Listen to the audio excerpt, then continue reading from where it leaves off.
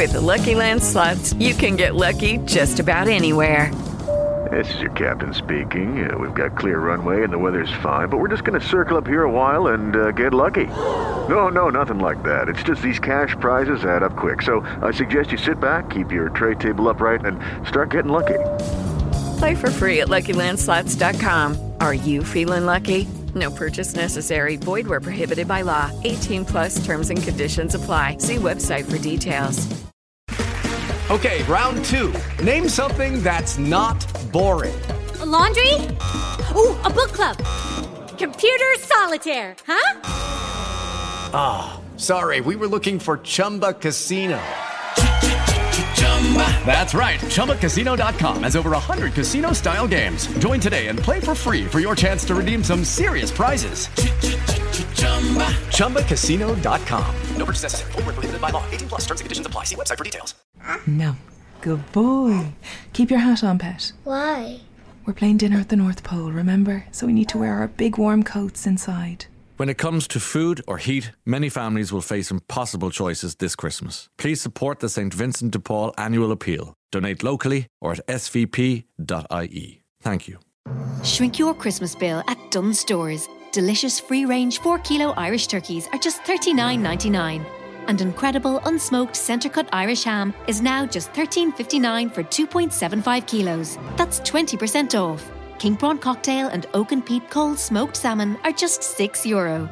Plus, with our 10 off 50 grocery voucher, you save even more. Dunnes Stores. Make Christmas for everyone. Terms and conditions apply. Voucher can be used to next grocery shop of €50 or more. In the third season finale of This Is Monsters, I'm bringing you a double feature of kids who killed a parent in order to party with their friends with no rules. This is Monsters.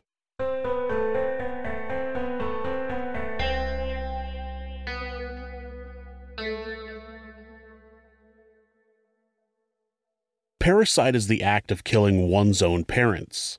Some people get this confused with patricide, which is specifically the killing of one's own father. There are a surprising amount of names for murder depending on how the victim and the murderer are related. Matricide is the killing of one's own mother. Season 1 of this show was about filicide, which is the killing of one's own child, and includes feticide, the killing of a fetus, neonaticide, the killing of a child during the first 24 hours of life, and infanticide, the killing of a child within the first year of its life. There's fratricide, the killing of one's own brother, and sororicide, the killing of one's own sister. Mariticide, the killing of one's husband, and uxoricide, the killing of one's wife. There's even avunculicide, the killing of one's own uncle. Parricide can also refer to killing other parental figures such as in-laws or adopted parents. It's sometimes used to refer to other close relatives, such as an aunt or an uncle. It can also refer to the killing of a ruler of a country who stands in a position to be seen as a parental figure. According to a study conducted at the University of California, Long Beach, parricide is one of the rarest types of homicide, accounting for 2% of all homicides in the United States. Perpetrators are typically white middle-class males without a prior history of convictions. Though parricide committed by daughters is rare, daughters are more likely to kill mothers and stepfathers. There are 3 types of parricide offenders: the severely abused child, the severely mentally ill child, and the dangerously antisocial child. The severely abused child will kill their parents to end long-term abuse. This is the most common cause of parricide for adolescent parent killers. This is the reason that Cody Posey gave after he murdered his father Delbert, stepmother Tryon, and stepsister Marilia in their New Mexico ranch in 2004. The 14-year-old claimed that Delbert and Tryon would regularly abuse him. He claimed that his father had tried to force him to have sex with his stepmother 2 days before the killing, and at the trial, the defense presented websites featuring incest pornography that had been recovered from Delbert's personal computer. It was the only computer in the house with internet access, and the sites had been accessed at times when the kids would have been at school. Cody eventually shot Tryon, Delbert, and Marilia in the head, claiming he was trying to escape the abuse. He said that he believed that Marilia would turn on him after he killed the parents, and that's why he shot her too. He was found guilty of first-degree murder in the death of his stepsister, second-degree murder in the death of his stepmother, and voluntary manslaughter in the death of his father. He was sentenced to a juvenile facility until he turned 21 years old. He was released on October 10, 2010. The severely mentally ill will obviously kill a parent due to mental illness. In a case that's eerily similar to the Brandon Martin case, Ronald Morgan was a promising baseball player who would end up killing his father with a baseball bat. He had a history of violence and had attempted to strangle his mother a few days prior to the killing. Ronald had a history of drug abuse and mental illness. He had been involuntarily committed to a psychiatric facility just days before the murder. When he was arrested, he told police that God had told him to kill his father. Ronald was eventually found not guilty by reason of insanity and sent to a state psychiatric hospital. The dangerously antisocial children are the cases where a child kills their own parents for selfish reasons. This seems to be the most common category, as examples would be Joel Guy Jr., Christopher Porco, Grant Amato, Dellen Millard, and Donald Hartung. All these cases are included in this season of my podcast if you're interested in learning more. The first case we're going to cover today takes us to Maggie Valley, North Carolina. There, 50-year-old Michael Howell lived in an 8-bedroom cabin with his 17-year-old daughter, Crystal Howell. The Howell family had lived in Augusta, Georgia before Michael and Crystal's mother, Christina Rester, got divorced. The couple had married in 1990, and Crystal had an older sister named Sierra. Michael had graduated from the University of Georgia's Grady College of Journalism. He worked as a sports editor for the Columbia County News-Times. Columbia County encompasses the area of Georgia just northwest of Augusta. Like many little kids, Crystal was known to be a bit of a troublemaker. It was initially shrugged off as childhood mischief, but as she reached her adolescence, she began getting in more serious trouble. She began stealing and committing vandalism. This behavior prompted Christina to seek out mental health treatment for her daughter. Crystal was initially put on medication, which seemed to help, but Michael didn't believe that changing Crystal with medication was the right thing to do. He likened it to putting a chemical pillow over her face to keep her quiet. One would think that meant Michael wanted to get Crystal counseling as an alternative to medication, but when the doctor suggested that, he was against that as well. It turned out that Michael had been in counseling when he was a child and he had been bullied about it by other kids. He didn't want that to happen to his daughter, so he refused that option. In 2009, by the time Crystal had become 12 years old, the fighting over how her mental health should be treated caused Michael and Christina to get a divorce. It was at this time that Michael was told that the older daughter, Sierra, was not his biological daughter. She was the product of an affair that Michael had never known about. Michael was under the impression that nature and fresh air was what Crystal needed, and with an inheritance he received from his grandparents, he purchased a large, 8-bedroom home in rural Maggie Valley, North Carolina. The small town at the base of the Great Smoky Mountains is about 3.5 hours north of Augusta. Michael retired from his job at the newspaper and attempted to help his daughter deal with her mental health issues. Not surprisingly, the change in scenery didn't change Crystal's behavior. Not only did her aversion to following the rules persist, her parents' divorce only sparked more bad behavior. She began using drugs and shoplifting. She would run away and be gone for weeks at a time. Michael continually tried to keep Crystal under control by setting stricter and stricter rules, but it never worked. On February 24, 2014, the father-daughter duo were at a local grocery store when Crystal was caught shoplifting. Michael spoke with the store manager and made his daughter apologize for the indiscretion, and the pair returned home. Once there, Michael laid down on the couch and took a nap, and Crystal took a shower. During that shower, she decided that it was time to free herself from her father's rules once and for all. She got out of the shower, got dressed, and retrieved a shotgun that Michael kept in the home. While he was sleeping on the couch, she shot him in the head at point-blank range, killing him instantly. Then she managed to stuff her father's body into a plastic bin and dragged it out to a storage shed in the garden. She disposed of the couch and sold the shotgun to a friend's father for $20. There are little things in the stories I cover that get reported that always bug me. What adult purchases a gun from a teenager, no questions asked? It's a detail that's just added to the news article like it's a normal, everyday interaction. But I would have a number of questions. Did you ask her whose shotgun it was? Where she got it? Why she was selling it? Why only $20? Nope, she sold a shotgun to her friend's dad. Enough said.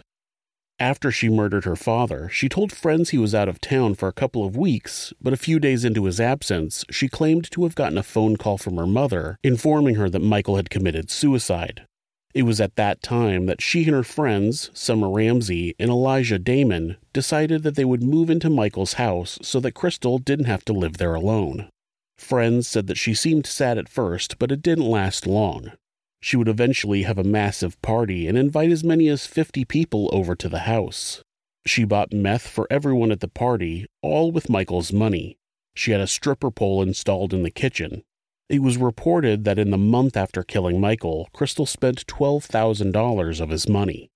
After the party, friends said Crystal sat in a chair and didn't move for 2 weeks. When she came out of her funk, she decided to go visit her mother, who still lived in Augusta. She told her friends that they could stay in the house, but they were not allowed to go into the garden shed. She said that it was a special place where she and her father used to hang out. Crystal had called her mother Christina on March 19th and said that Michael had released her from his custody. She told her mother that she wanted to move back to Augusta, but Christina said she needed proof that Michael had emancipated her. Crystal ignored her mother's request and packed her belongings into a rented U-Haul trailer and drove Michael's orange Land Rover to her mother's home on March 22nd. She only stayed long enough to take a shower and then told her mother that she was meeting a friend so they could look for a place to live. Back in Maggie Valley, Crystal had told her friends that they could sell a pinball machine that was in the downstairs area of the house. Summer, Elijah, and another friend, Anthony Talley, had managed to move the pinball machine up and out of the house, but when they failed to sell it, they decided against moving it all the way back downstairs. Instead, they broke the lock on the shed so they could store it in there. Summer said that you could smell decomposition as soon as they opened the door. She noticed a blue plastic bin in the corner of the shed, and when she opened it, she saw a male body, folded up with an obvious gunshot wound to the head. The friends ran out of the shed and immediately notified the Haywood County Sheriff's Office. Anthony would later say in an interview, quote, "I never want to see anything like that ever again in my life. It has ruined me," end quote. It evolved to the point where we were able to identify the suspect, Mrs. Crystal Brooke Howell, as the suspect. Authorities eventually tracked Crystal down to a motel in Augusta, where she denied having any involvement in the death of her father. Summer was initially afraid that Crystal was trying to frame her for the murder of Michael. Crystal being gone when the body was discovered, as well as the fact that it was Summer's father who purchased the shotgun, made it seem like it was planned out to make it look like these other teenagers had killed Michael in order to use his house. Fortunately for Crystal's friends, that wasn't the case. After being taken in for questioning, she admitted to shooting her father in a fit of rage for humiliating her at the grocery store. A detective wrote in the warrant affidavit, quote, "During the course of the interview, Crystal Howell stated that approximately 1 month ago, she shot her father, Michael Howell, in the head with a shotgun. She stated that sometime afterward, she threw the fired shotgun shell in the garbage," end quote. She told the investigators that the clothes she wore during the murder were still in the house. They were recovered by the crime scene investigators. She pleaded guilty to first-degree murder and concealing a death on October 10, 2016. At her sentencing hearing, the defense tried to claim that her mental illness made her snap, but the prosecution reminded the judge that she planned out the murder as revenge for making her apologize for shoplifting. District Attorney Ashley Welch also pointed out her motive, saying, quote, "It's shocking that a young woman kills her father, but the fact that Howell then began spending her father's money, using his house, and driving his car, all after hiding his body and the evidence of her crime, that's the motive. She wanted to live on her terms at the expense of Michael Howell's life. It's very sad," end quote. She was sentenced to 25 years to life, plus 5 to 7 years to be served consecutively. Our second story takes us back to a state that seems to be the setting of a lot of true crime stories, Florida. Blake and Mary Jo Hadley lived in a quiet neighborhood in Port St. Lucie, about an hour north of West Palm Beach. They had 2 sons. Ryan was born in 1987, and Tyler came along in 1993. Tyler was born premature at only 3 pounds 10 ounces and spent a month in an incubator. Blake was 54 years old and worked as a plant operator for Florida Power and Light. Mary Jo was 47 years old and had worked as an elementary school teacher at the Port St. Lucie School District. Port St. Lucie was known due to the New York Mets doing their spring training there. That and the fact that it became a haven for drug dealers to buy cheap property and use the houses to grow marijuana. It earned the town the nickname Pot St. Lucie. It's possible that the premature birth caused lasting problems because at the age of 10, Tyler was on various medications for a number of medical conditions. He was being treated for acne and depression as well as taking growth hormones. He began getting into trouble by age 12, vandalizing people's property and setting fires. He also started drinking around this age. He started doing drugs when he was 15, starting with pot, but moving on to Xanax, oxycodone, ecstasy, and a hallucinogen called DMT. His parents had put him in a substance abuse program prior to the murders. In April of 2011, Tyler got in a fight at a friend's house and was arrested. He was charged with aggravated battery and had to spend 2 weeks under house arrest. Mary Jo confiscated his phone while he was serving his time. In June of 2011, Tyler came home drunk and his parents took away his phone and his car. They also sent him to a mental health facility. When someone asked her if she was afraid her son would hurt her, she responded that she was afraid he would kill himself. Tyler eventually started feeling like his parents punished him too much and he began fantasizing about killing them. He was tired of getting in trouble and believed that removing his parents from that equation would make his life easier. Instead of just not doing the things that were getting him in trouble. He had told a psychologist after his arrest, quote, "I was probably mad about getting in trouble and everything that was going on," end quote. He said that his murderous thoughts, quote, "started a little bit, but increased in frequency, becoming an obsession that I couldn't get out of my mind. Pretty intense, I thought about it every day," end quote. He claimed that his plan was to kill his parents, then back their car into the garage and kill himself with carbon monoxide poisoning. Am I the only person that finds it fascinating how many people claim they were going to commit suicide after murdering someone, who never seem to get to the suicide part of their plan? I feel like these people have convinced themselves that they're going to commit suicide in order to make the murder part of the plan easier. Then they realize they don't really want to die. And how is murdering your parents going to make your life better if you're planning to kill yourself? Why not just kill yourself? I hate saying that. I obviously want people to get help if they feel like they're going to hurt themselves or someone else. That's why I have information about helplines at the end of every video. But if you're dead set on a murder-suicide plan and no amount of help can get you to change your mind, do everyone a favor and start with the suicide. Don't ruin more people's lives in the process. On July 16, 2011, Tyler decided to put his plan into action. His older brother, Ryan, had moved to North Carolina 6 weeks earlier to attend college, so it was just him and his parents. Prior to attacking his parents, he secretly took their cell phones and hid them so they wouldn't be able to call for help. He claimed that he took 3 ecstasy pills because he knew he wouldn't be able to kill his parents sober, but some people question this claim since the effects of ecstasy generally make you calmer and less aggressive. He had been on several other medications and suffered from mental illness, so it's impossible to know how those combinations affected him. After taking drugs, Tyler retrieved a framing hammer from the garage and approached Mary Jo from behind as she worked on the computer. According to Tyler, he stood behind her for 5 minutes, building up the nerve to murder his mother. With the claw end out, he struck her in the head. She cried out, quote, "Why?" end quote. When Mary Jo began yelling, it alerted Blake, who came to investigate the commotion.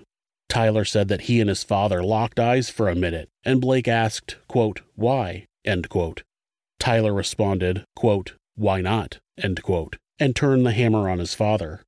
He bludgeoned both of his parents to death. Then he dragged the bodies into the master bedroom in the back of the house and cleaned up the best he could, which wasn't great according to people who attended the party.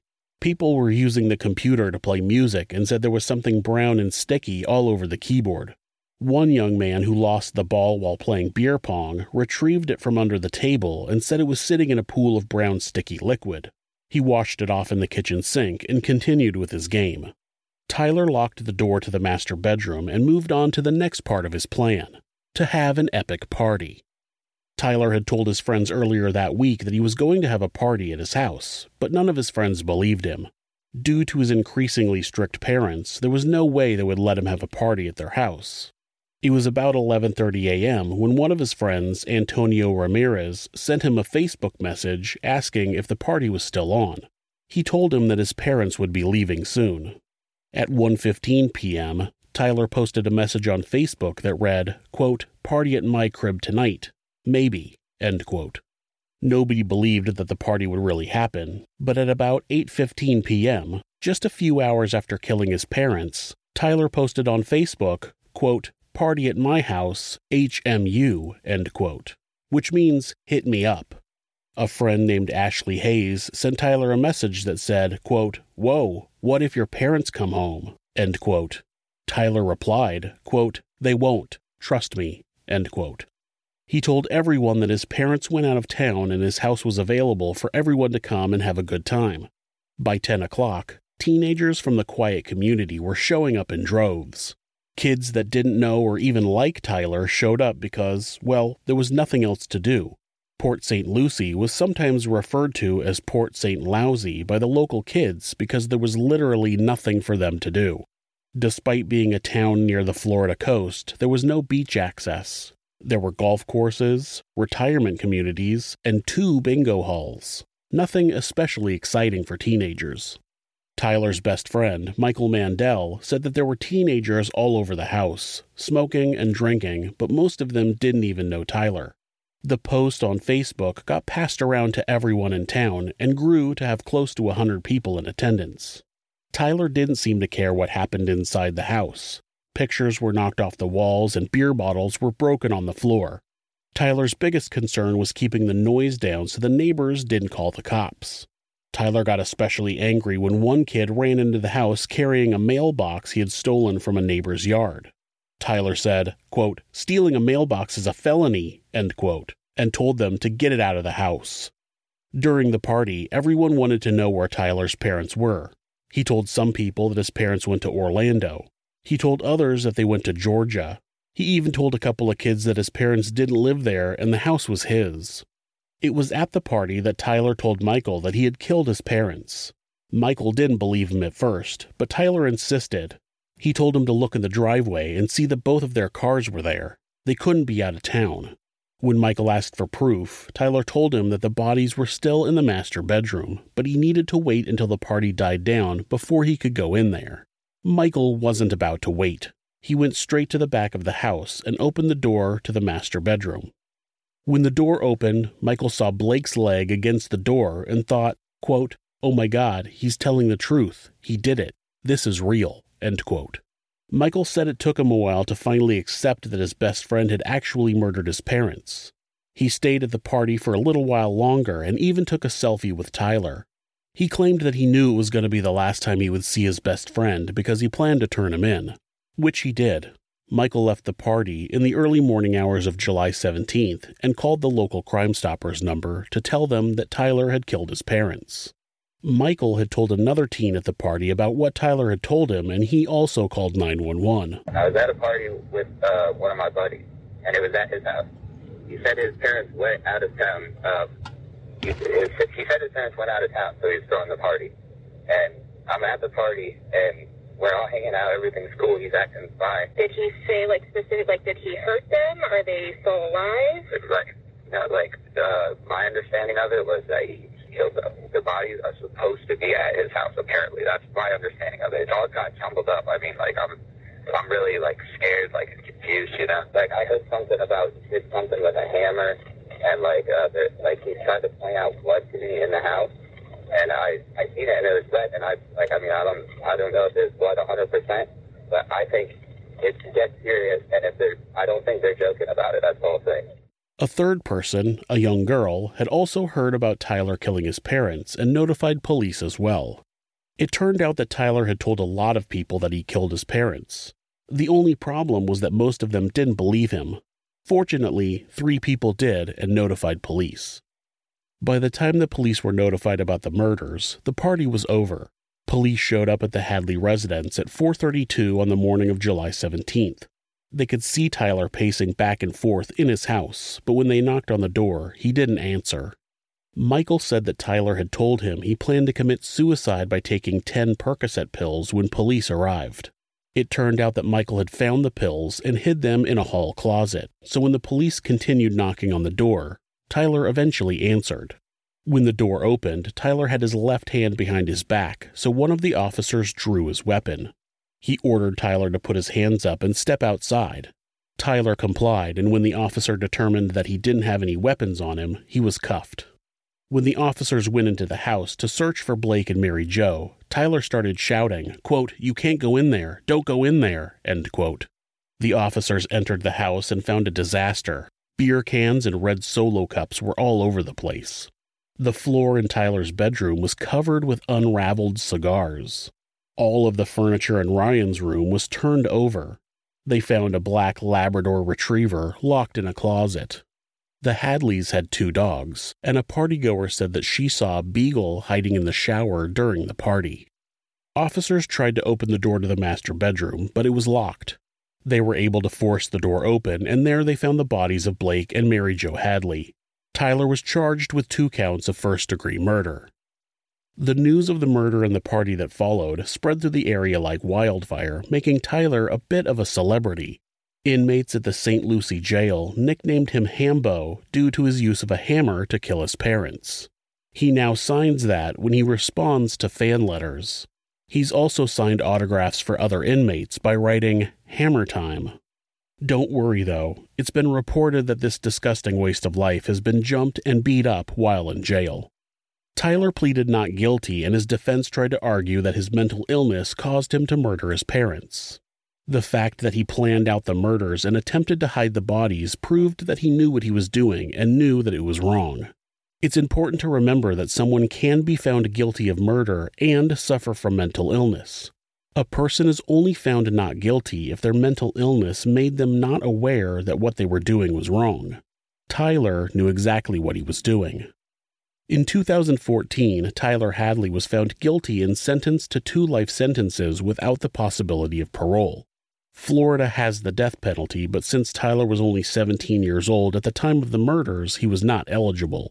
It turned out that the Court of Appeals also agreed that a minor isn't supposed to be sentenced to life without parole, and in 2018, Tyler was resentenced to 2 life terms, but this time he would be eligible for parole. The terms are to be served concurrently, and he will be eligible for parole review after 25 years. But so far, Tyler has not been a model prisoner. He's been caught smoking pot, he's had several shivs confiscated, and he's refused to participate in disciplinary hearings. It's quite an ironic twist if you think about it. He murdered his parents because he was tired of being punished when he caused trouble, but now he's in prison, still getting in trouble, still getting punished, and still trying to rebel against that punishment. The only problem is now his refusal to cooperate will only keep him in prison longer. Which is great news for the rest of the world, so keep on rebelling, Tyler. You won't hear any complaints from me. These 2 stories were of 17-year-olds who decided that having rules were so detrimental to their lives that they needed to murder their parents. Did they both suffer from mental illness? Sure, but not to the point that they didn't know right from wrong. They knew exactly what they were doing, and they made efforts to not get caught. It was just complete selfish entitlement that led them to kill people who loved them unconditionally, and for that, they will have to learn to become adults within prison walls.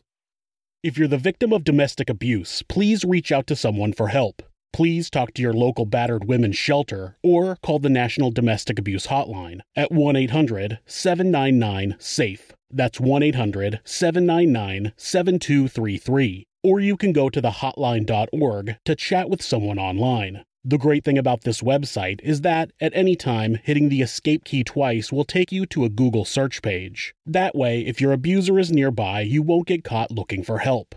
If you're having feelings of harming yourself or someone else, or even just need someone to talk to, please contact your local mental health facility, call 911, or call Mental Health America, who operate the National Suicide Prevention Hotline at 1-800-273-TALK. That's 1-800-273-8255. They're available 24 hours a day, 7 days a week, and will talk to you about any mental health issue you might be facing. Thanks so much for listening to this podcast. You can subscribe or follow the show to ensure you don't miss an episode, and you can leave us a rating on whatever podcast app you use. If you'd like to support the show, you can do that by checking out our merchandise at Teespring. You can also discuss the channel and the episodes on our subreddit, r/thisismonsters. You can find more ways to support our show and how to find us on social media by visiting thisismonsters.com. Thanks again, and be safe. Life's full of things we can't depend on, like the Irish weather, predictably unpredictable. When you're cutting it fine, but the tractor in front is out for the day. No winner of this week's you-know-what. So much for Lucky 7. But some things you can depend on, like in home heating. Emo, Jones Oil and Campus Oil are now CERTA, delivering the same warmth to your home now and into the future. For home heating you can depend on, see CERTAIreland.ie. Let's have a look at today's lineup. There's a strong Dunnes Stores influence from top to bottom, starting with selected boxes of bottled beer and cider like Heineken and Bulmers from just €18.72. Half-price Pringles are a very welcome inclusion indeed. 10 off 50 grocery vouchers doing their bit at the till as usual. All that's left to do now is enjoy the football.